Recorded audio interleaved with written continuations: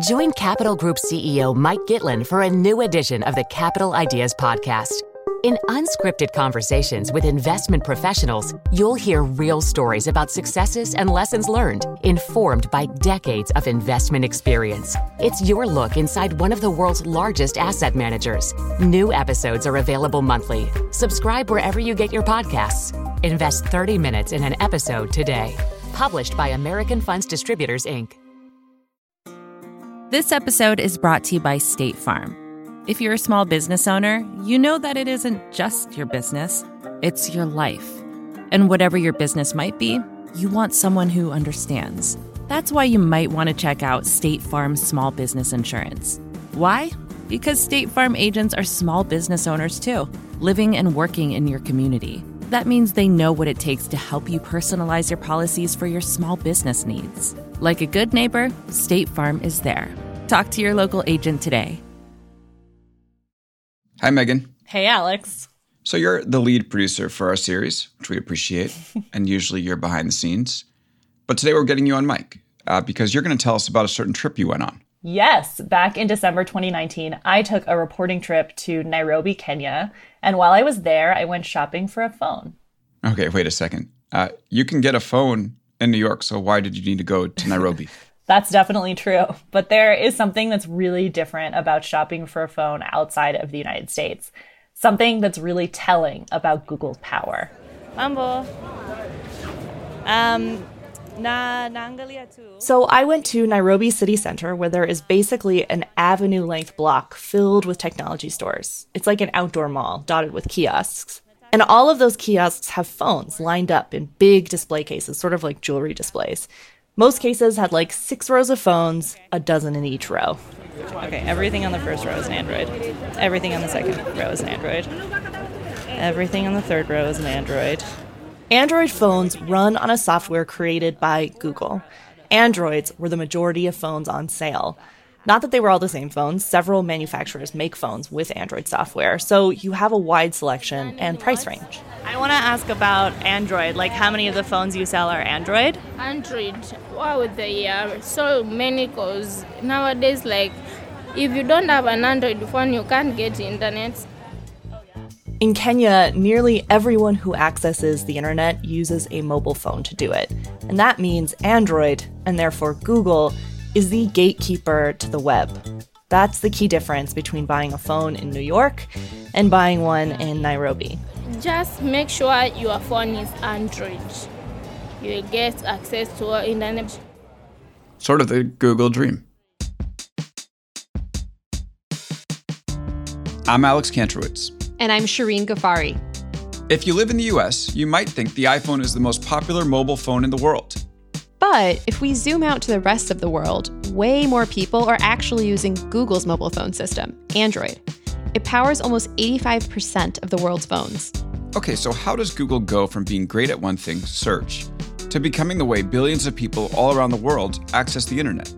That is a story that actually starts before Android, because this story is bigger than phones. It's the story of how Google built its power, who made that happen, and the friends who Google lost along the way. And for this story to make sense, you have to remember that in its early years, Google was the David of Silicon Valley, crouching in a ring against very different Goliaths. Back then, Google was fighting to survive. And that sense of itself, as a survivalist, became part of Google's identity, which is how this massive multinational corporation could have been fighting for its life and achieving global dominance at the very same time.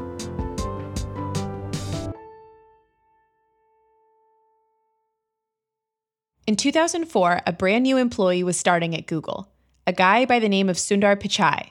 Spoiler, he becomes the CEO of Google 11 years later. I knew from the first week of working with Sundar, he was one of the most talented and capable people I had ever encountered. I interviewed Linus Upson for my book, Always Day One, and he told me he shared an office with Pichai. It was an interesting pairing. Upson had been a software engineer at a number of Silicon Valley companies. Pichai studied metallurgical engineering, which is making stuff with metal. Then he got an MBA and did a stint at McKinsey, the consulting firm. His Google interview was a little rocky, at least the way Pichai remembered it, in a 2017 talk at his college alma mater, the Indian Institute of Technology at Kharagpur. I interviewed at Google on April 1st, 2004, which is April Fool's Day. Also the day Google announced Gmail. So I remember doing my interviews during the day, and people kept asking me, what do you think of Gmail? But, I hadn't had a chance to use it. I thought they were, it was an April Fool's joke. Apparently, Pichai didn't screw it up too much, though, because he got the job. But it wasn't clear exactly what Pichai was supposed to do, according to Marissa Mayer. Mayer was Google employee number 20 and Pichai's first boss. I wasn't sure exactly what to assign him to. And I said, Sundar, why don't you just attend a lot of meetings for the first week or two, and you can, get a sense of what's going on and what areas you might be drawn to. And he did that for about 2 weeks. He came back to me and he said, I found there's this thing called the Google Toolbar. A quick refresher. Back in 2000, when you wanted to search, you first had to go to www.google.com on your browser, and then type in your query. Toolbar made search easier. Once you installed it, you'd always see a convenient little search box on your browser, right underneath that blank space where you type in your URL. So whatever web page you navigated to, Google was always there. By the time Pichai joined Google, Mayer says Toolbar had 200 million users. But weirdly, nobody at the company was running it. Says a lot about a young Google. I was like, yes, I know it's embarrassing that we have a product that has 200 million users on it and no product manager, but we just have a lot more work than people. And he said, do you think it would be helpful if I worked on the Google Toolbar? And I said, that would be terrific. Yeah, Toolbar was a really interesting little scrappy project. That's Brian Rakowski. He joined Google in 2002 as its first associate product manager. And of course, he had very googly roots. I was at Stanford. I was a symbolic systems major. My advisor was Terry Winograd. The same Terry Winograd who was Larry's advisor. Rakowski is now the VP of product management in charge of all of Google's Pixel phones. And over the years, he's helped launch many of Google's business lines. He says projects like Toolbar were key to Google's survival early on. Because even while Google was doing well with its search engine, its entire existence was threatened by one big company. We were worried about how Microsoft could impact our business. It was a daily concern, at least for us. Microsoft controlled the internet in the early aughts. In 2002, over 90% of all computers were running Microsoft's Internet Explorer, meaning all those people relied on Microsoft to access anyone else's products on the web, including Google's.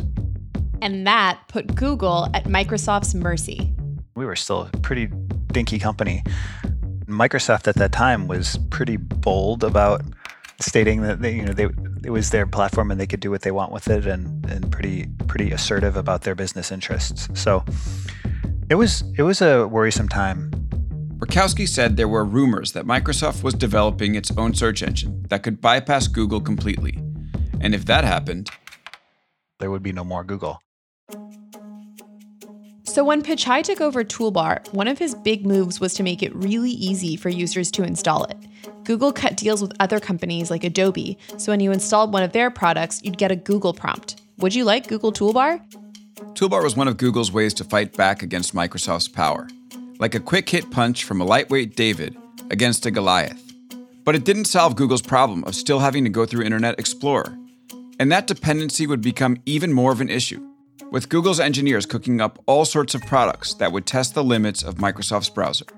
We were building things like Gmail and Maps, and more web applications were becoming important to what we wanted to deliver. I mean, Google could ask Microsoft to tweak Internet Explorer for the sake of those applications. But they were pretty clearly not interested in feedback from us or anyone else on how the browser should work. It was against their business incentive. So what Google had to do to survive was pretty obvious, according to Linus Upson. I remember at the end of my first week at Google, Sundar, Brian Rakowski, and I were sitting out on the patio on the second floor of Building 41 in the central Google campus. And we were talking about, what were the big opportunities in front of Google?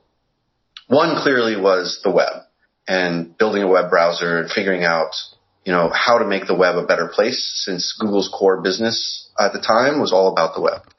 Sundar Pichai put a team together within Google to build a browser, codenamed Chrome.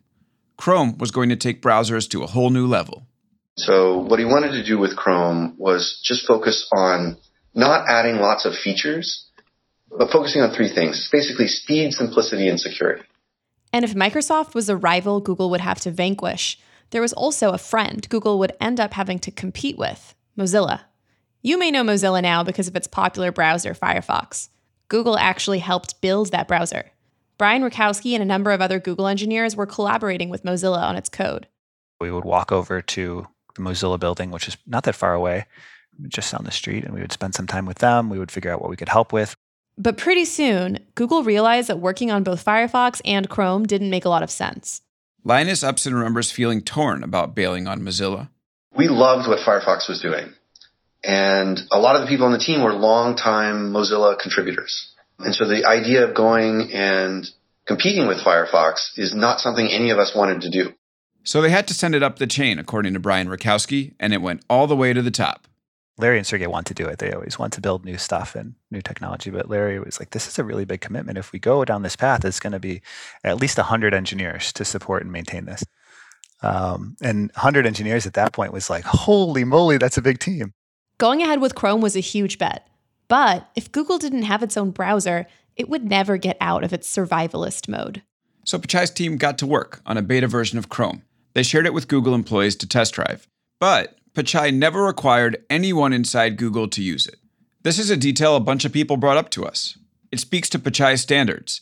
He didn't want to release anything that couldn't win over his own peers. He wanted the technology to stand on its own. We knew that we had something good when at some point we said we weren't going to make it. We were going to remove it from people's machines.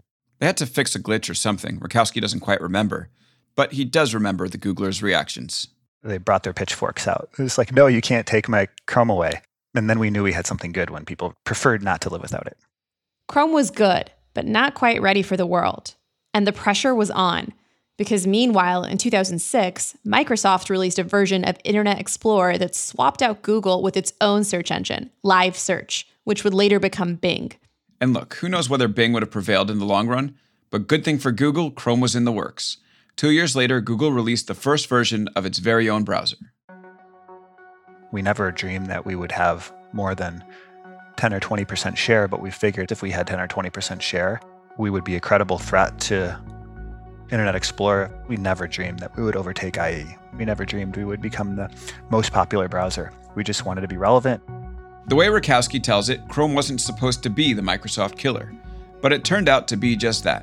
By May 2012, not even 4 years after launch, Chrome was the most popular browser in the world. This was one of the great inflection points in the history of the internet. Microsoft made a tremendous unforced error and handed the web to Google. Microsoft could have built a world-class browser, but it kept Internet Explorer on maintenance mode to prop up its own suite of software that worked offline, exclusively offline. In other words, when Goliath blinked, David hit it in the forehead with a rock from a slingshot. But even as Google was winning the browser fight, another bigger battle loomed on the horizon: mobile.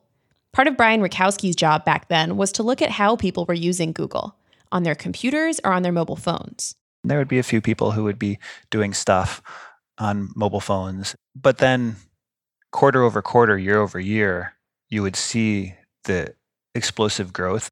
He's talking about growth in mobile traffic. This new paradigm made it clear that we would at least have to start thinking a lot about mobile.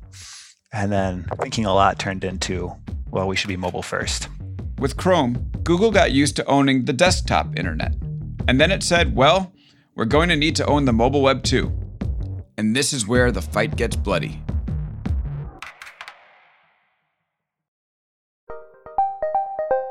Did you know the Capital Ideas podcast now has a new monthly edition hosted by Capital Group CEO Mike Gitlin? Through the words and experiences of investment professionals, you'll discover who was their best mentor, what's a mistake they made that changed their approach, and how do they find their next great idea. Subscribe wherever you get your podcasts. Published by American Funds Distributors, Inc.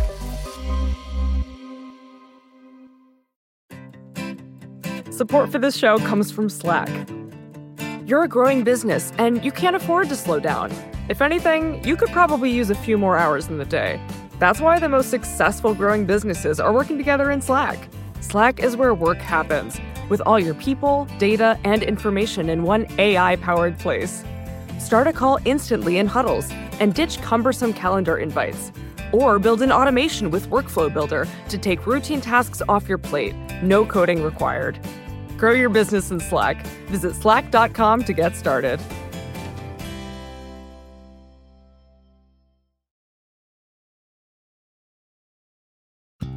Most people think the mobile revolution started in 2007 with the iPhone, but it really started 5 years earlier. Everybody needs a sidekick. It started with the T-Mobile Sidekick, which became the status phone of the early aughts when it was finally released in color as the Sidekick 2. Snoop Dogg delivered its tagline in commercials, Paris Hilton had one, Miley Cyrus had one, Lindsay Lohan's Sidekick was bedazzled with rhinestones. It's a real throwback. And it was also a huge step toward the smartphone, because the Sidekick was one of the first phones with an internet browser. You could Google stuff. You could AIM message. Andy Rubin is the software engineer / entrepreneur who created the Sidekick through his company at the time, Danger. I cringe when I hear that now because Rubin today is infamously known for the sexual misconduct claims against him. This Sidekick era was years before those allegations came to light. The Google guys were two of his most prominent customers. So, if you were to run into Sergey Brin and Larry Page in 2003, the phone that they carried around was a T-Mobile Sidekick. Fred Vogelstein wrote the book on the war that made Android. Literally, it's called Dogfight: How Apple and Google Went to War and Started a Revolution. As Larry and Sergey walked around Silicon Valley with their snazzy sidekicks, unclear if they were bedazzled, back at the office, things weren't going so great. What I remember from working on the book was Larry Page saying that basically we had a closet full of phones that we'd tried to develop, none of which worked. Vogelstein's hitting on an old Silicon Valley cliche here. Hardware is hard. As Google's closet filled with failed phones, Andy Rubin launched a new startup called Android. It was a secretive shop. Not many knew what Rubin was working on with Android, but it definitely had to do with mobile. So I think in early 2005, Larry Page and Andy Rubin met, I think ostensibly to talk about a partnership of some kind. And during that meeting, Larry said, I actually think we should just buy you. Larry Page isn't exactly a subtle guy. And so ultimately, they came up with a deal where Google paid $50 million for Android. $50 million for a secretive startup with only 6 employees. That may seem like a lot, but it was pocket change for Google. So much so that Larry reportedly didn't even tell his CEO about it. At the time, that CEO was Eric Schmidt. Schmidt was hired in 2001 because Google's investors wanted someone with actual business experience to run the business beside Larry and Sergey. Schmidt is famously referred to as the, quote, adult supervision for Google's early years. And even though he didn't quite supervise the Android buy, it was sort of Larry's passion project, Schmidt would become very important to the story. Because at the same time, another founder in Silicon Valley was glued to his big mobile project, Steve Jobs, who was, of course, working on the first iPhone. Initially, he knew that Google was working on Android, but he didn't really take it seriously. They're rivals now, but back in 2006, Apple and Google were friends. Sergey Brin and Larry Page considered Steve Jobs a mentor. And this is where Schmidt's big role comes in. Eric Schmidt, the CEO of Google, sat on Apple's board of directors. In August 2006, about a year after Google bought Android, Schmidt joined Apple's board. He was even on stage when Jobs unveiled the iPhone in 2007. And what a scene it was. Jobs gives Schmidt an incredibly warm welcome. Now, you can't really think about the internet, of course, without thinking about Google, right? And for Google, what we have on our phone, working with them, is of course Google Search. We have that built right into the browser, and Google Maps. We've been working very closely with them to make this all happen. We're thrilled with the results, and it's my pleasure now to introduce Dr. Eric Schmidt, Google's CEO. At this point, Schmidt literally jogs onto the wide open stage, meeting Jobs for a celebratory handshake. Congratulations, Steve. What an incredible job. Jobs is, of course, wearing his iconic black turtleneck and jeans, which makes Schmidt really stand out in his bright blue shirt and even brighter orange tie. Jobs retreats to the side of the stage, and Schmidt, grinning, starts to talk up the Google-Apple relationship. So, Steve, I've had the privilege of joining the board, and there's a lot of relationships between the boards. And I thought, if we just sort of merge the companies, we could call them Apple Goo. But I'm not a marketing guy. Yep, the iPhone was launched with dad jokes. What I like about this new device and the new architecture of the internet is that you can actually merge without merging. Schmidt said Google and Apple had similar cultures. Both were innovative and fun. They also had their own strengths, right? I mean, Apple was a genius at marketing and sleek hardware design. Google didn't believe in marketing and wasn't very good at it. It focused on software, not hardware. There's no hint of competition. Actually, it seems like what both Schmidt and Jobs were saying is Google and Apple complement each other. Steve, my congratulations to you, and this product is going to be hot. Thanks. As a board member, you'll get one of the first ones. Andy Rubin watched Jobs unveil the iPhone from a cab in Las Vegas, and he was less than enthusiastic. This is a key moment Vogelstein wrote about in his book. The entire Android team was incredibly deflated because they all looked at what Jobs announced, and everybody on the team understood that they were going to have to start over. Because the Android team had been building a very different phone. Andy Rubin thought back then that consumers didn't really care about what their phones looked like. They just wanted them to work better and have super sophisticated software. And the thing that they were working on, which at that point was called the Sooner phone, was pretty sophisticated, but it was really ugly and it didn't have a touchscreen. The iPhone set a high standard for aesthetics, for cool factor. It was sexy. It had that touchscreen. Android couldn't compete if it debuted with something ugly. So back to the drawing board. The team adjusted its plans for Android during the next few months. By the end of the summer in 2007, word trickled out that Google had something big in the works. The tech media was abuzz with rumors of a new Google phone and mobile operating system. Jobs noticed that buzz, and this time he was pissed. There was a Gawker story that had Jobs calling Schmidt at Burning Man of all places. You know, the week-long Utopian event popular with techies that happens in Nevada? Reportedly, Jobs went off on Schmidt over Google's smartphone plans, right there as Schmidt stood in the middle of the desert. This marked the unofficial beginning of the war between Google and Apple. Once friends, now foes. Yes, but Schmidt still stayed on Apple's board. He said he would leave the room whenever Apple discussed the iPhone, which must have meant that he left a lot. Even harder to fathom, Schmidt was still on Apple's board in November 2007, when Google announced Android. Hi, welcome to Mountain View, California. I'm speaking here at Google's headquarters, and I'd like to tell you about something I'm really excited about. It's called Android. That's Sergey Brin in a video announcing Android to software developers. His voice is booming with excitement, right? Unlike the iPhone, Android was not actually a phone. It was an operating system, a mobile OS. The idea was Google would partner with hardware companies and let them install the Android software on their phones. The first phone running on Android was made by HTC, and it came out in 2008. And it was not impressive. I spoke with Walt Mossberg, who was a Wall Street Journal's tech reviewer at the time, and later co-founder of Recode. It had a big chin on one end, because that's where they had to put a lot of the guts of the phone. It had a slide-out keyboard, and it was just awkward to use.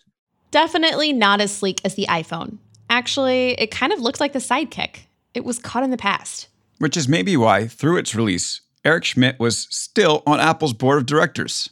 It takes yet another phone to break that bond. The HTC T-Mobile MyTouch 3G came out in July 2009. No more janky slide-out keyboard. This one had a touchscreen and was smaller, lighter. It looked much closer to the iPhone. The first line of Wired's review for it is, "Hey, this Android thing may take off after all." A month after that phone's release, Schmidt resigned from the Apple board of directors. But that resignation was a separation, just a prelude to the divorce. And then in January 2010 came the infamous HTC Nexus 1. Jobs went crazy. He just went crazy. He felt like he'd been stabbed in the back. The HTC Nexus 1 felt too close to the iPhone. It had advanced touchscreen technology and some other features Jobs considered stolen from Apple, like using finger gestures to pinch and zoom the screen. I mean, think about it. If you're Steve Jobs, you're all of a sudden going, holy shit, the CEO of Google has been sitting on my board, and now he's actually built something that competes with me and looks like he's completely ripped off what I've done. Has he been taking corporate secrets and funneling them to his Android team? Soon after the release of the Nexus 1, Jobs held a town hall at Apple and railed on Google. Wired published some key quotes recalled by employees who chose to stay anonymous. Reportedly, Jobs said, "Make no mistake, they want to kill the iPhone. We won't let them." And this "don't be evil" mantra? It's bullshit. Jobs had a knack for seeing the future, and maybe he saw a future where Google dominated even before Google did. Fred Vogelstein and Walt Mossberg remember just how angry this made him. Jobs basically forced a meeting with Andy Rubin and Schmidt and Larry and Sergey and took Google's phone and said, you're going to take this technology out, you're going to take this technology out, you're going to take this technology out, otherwise I'm going to bury you. I remember a phone conversation with him where he said to me, "This is war." This all happened a year before Jobs died. He was battling pancreatic cancer, but he was still keeping up the fight with Google over Android. In 2010, he told his biographer, Walter Isaacson, quote, "I will spend my last dying breath if I need to, and I will spend every penny of Apple's $40 billion in the bank to right this wrong. I'm going to destroy Android because it's a stolen product. I'm willing to go thermonuclear war on this." The thing that makes Silicon Valley so interesting, or certainly did back then, is that almost without exception, all the companies were being run by their founders. And so, attacks, business attacks, are not just seen as impersonal business attacks. They're seen as personal attacks because, Steve Jobs built Apple from the ground up. Larry and Sergey built Google from the ground up. By getting into mobile, Larry and Sergey seemed to have violated an unspoken agreement. It was a betrayal, which Jobs low-key called out in an onstage interview with Mossberg and Kara Swisher at the All Things Digital conference in June 2010. Something has evolved and changed in the relationship between your company and Google, say, compared to the day you introduced the iPhone to now. What has happened? Well, they decided to compete with us, and so they are. Yeah, and that's it. That's it. We didn't go into the search business. We didn't get into their big business. What Jobs is saying here is Google shot first in this war. Google made us competitors. And in that competition, Google landed on a really critical strategy. One that ended up pretty much ensuring its global dominance to this day. The only way to win here was to get your operating system on as many different phones as possible. Vogelstein says that's a big part of why Google released Android as an open operating system. So open source refers to the source code that's been developed, you're going to open it up to the world so that everyone can see it. So device manufacturers could just use it for free. Correct. Hiroshi Lockheimer is one of the founding members of the Android team at Google. And to his point, it wasn't just that Google gave Android to manufacturers to use. Google gave it away for free and let them modify and adapt it. Lockheimer says that open source felt radical to the mobile market at the time. The prevailing wisdom, if you will, or just the common business practice was, if you develop an operating system, it's yours, it's proprietary, it's your company secret, it's your secret sauce, you don't want to share it with anyone. The way Brian Rakowski puts it, Google's choice to reveal Android's secret sauce was an idealistic one. He says Google wanted to help the mobile market. We thought that would be kind of a stabilizing force that would allow a healthy ecosystem and healthy competition without full vertical integration. Open source meant different manufacturers could just use Android, and focus on competing in other ways, giving people a wide choice of phones with different designs, features, and price points. This was a big talking point for Google during its Apple war, and there was truth to it, because Apple, by contrast, made a closed operating system, iOS. Only the iPhone can run on iOS. And because Google set up its own app store, Google Play, developers could release apps for the Android market. Google Play was becoming a, quote, vibrant app ecosystem in the eyes of Hiroshi Lockheimer. And that was certainly something that is not easy for one company to do on their own. And so we feel we've been able to help the mobile industry do that. And help itself, let's not forget, by ensuring its dominant position in mobile. Also, turns out Android's winning idealistic openness is not all it seems. To understand what I mean by that, let's head back to Nairobi with our producer, Megan. Hey, Megan. Yes, hello. So when I was in Nairobi, I interviewed Liz Arembo, a prominent tech policy analyst. And I asked Arembo what she figures Android's market share in Kenya is. I would put it at 98%, if not 99%. Like that shopkeeper said, Android gets you the internet. And in Kenya, Android smartphones can be cheap. Let's say the most affordable, cheapest smartphone, that would be like around $15. Yeah, you can get a basic Android phone, but with very limited memory. When you buy your cheap Android phone, you get some key features. Every phone, or even these basic phones that they have internet connectivity, they would also have Google as an inbuilt feature. So what Arembo means is in Kenya, for most phones, Google Search is the default, and also other apps like Google Play, maybe YouTube, or Google Maps. And here's the thing. This pattern of Google products tending to show up as default in Android phones, that exists throughout the world. And some critics feel that's a problem. From a strategic perspective, leaving Android entirely open is really not the goal for Google. Susan Athey is the economics of technology professor at Stanford Business School. She also spent 6 years as Microsoft's chief economist. So, good to note, she also had some skin in the game. For years, Athey has argued that Google sets up a whole system of incentives to keep Google products on as many Android phones as possible. So in the end of the day, everybody just installed Google search products and mapping products and so on, and that enabled them to ensure that their businesses grew. So essentially, how Google's critics see it is, even though Android started out open, Google rigged the game. Exactly. And then later on, when the European Commission sued Google and reported on their conduct, they, of course, pointed out all of the factual information that I was aware of. Here's what Athey is referring to. In 2018, the European Union ruled that Google had violated EU antitrust laws. In particular, they said Google had illegally required phone makers to pre-install Google Search and Google Maps as a condition of having access to the Google Play Store.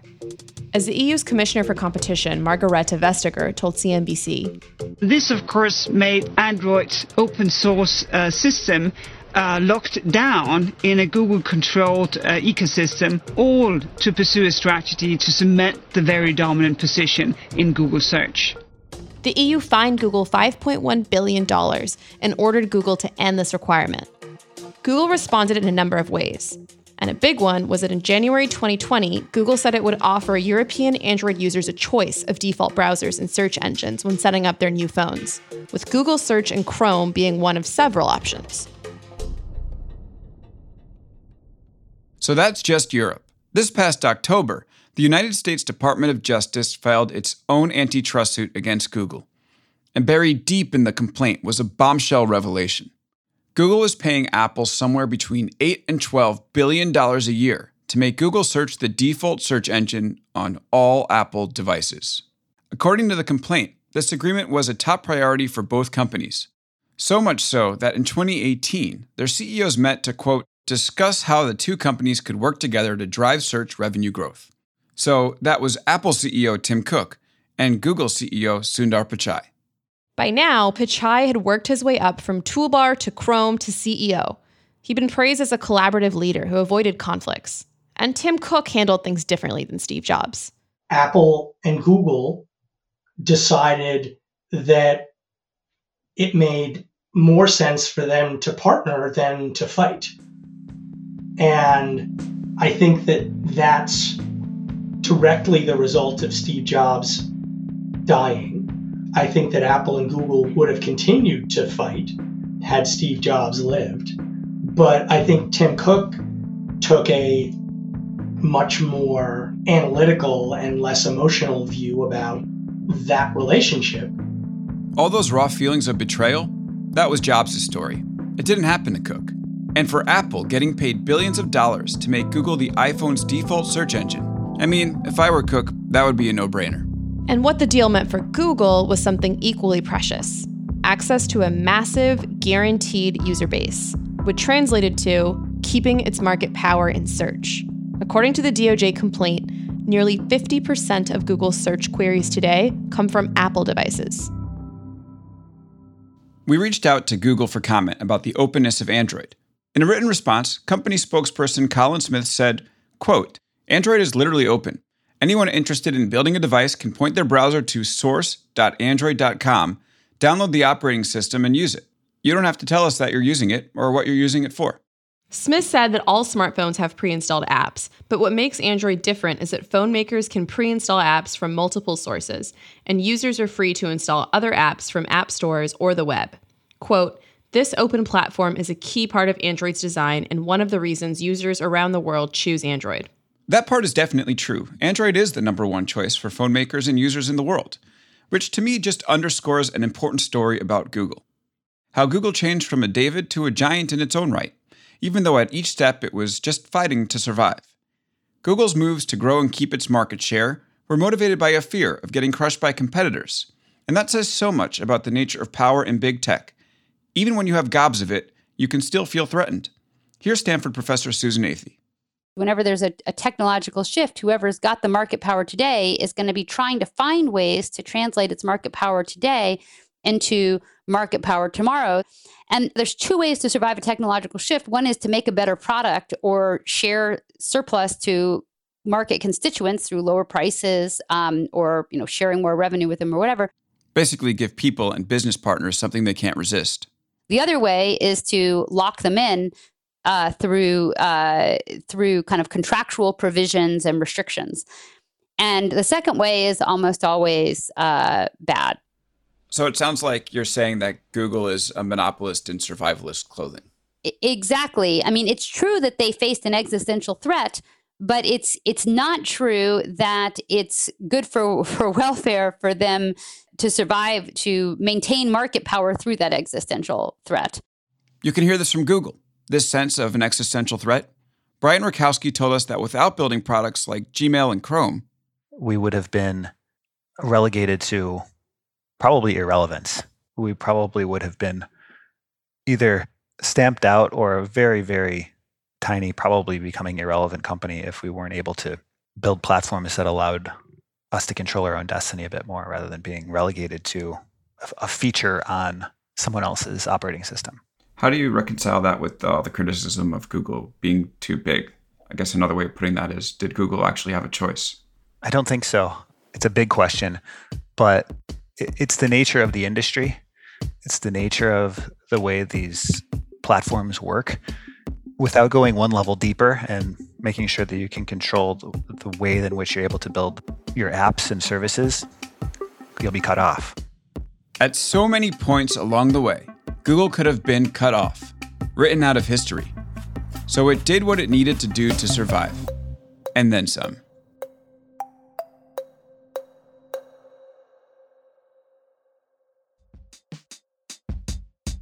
Next week, within Google's empire is a company that could stand alone as its own big tech giant, YouTube. YouTube says the world watches 1 billion hours of video content on its platform every day. This is a site where internet history is made. Daddy bit me. Experiences exchanged. When I was younger, I was born in the wrong body, which means that I am transgender. And sometimes radically altered. I'm just gonna get right into it. I fell down the alt-right rabbit hole. We will get into how Google built the behemoth that is YouTube, and what unintended consequences came with its power.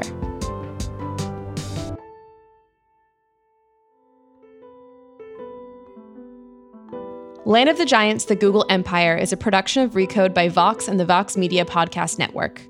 Special thanks to Dieter Bohn for his insights on the Android ecosystem. Megan Cunane is the show's lead producer. Lissa Soap is our editor. Nathan Miller is our associate producer and engineered this episode. Emily Sen is our fact-checker. Our theme song was composed by Gautam Srikishan. Sam Altman is Recode's editor-in-chief. Art Chung is our showrunner. Nishat Kurwa is our executive producer. I'm Alex Kantrowitz. You can check out my weekly interview series, Big Technology Podcast, on your favorite podcast app. And I'm Shireen Ghaffari. If you like this episode, leave us a rating and review on Apple Podcasts. And send it to your favorite podcast addict friend. Why not? Make sure you're subscribed to hear our next episode when it drops. Support for this show comes from Fundrise. Buy low, sell high. It's easy to say, hard to do. For example, high interest rates are crushing the real estate market right now. Demand is dropping and prices are falling, even for many of the best assets. It's no wonder the Fundrise Flagship Fund plans to go on a buying spree, expanding its billion-dollar real estate portfolio over the next few months. You can add the Fundrise Flagship Fund to your portfolio in just minutes, and with as little as $10 by visiting fundrise.com/Fox. Carefully consider the investment objectives, risks, charges, and expenses of the Fundrise Flagship Fund before investing. This and other information can be found in the fund's prospectus at fundrise.com/flagship. This is a paid advertisement.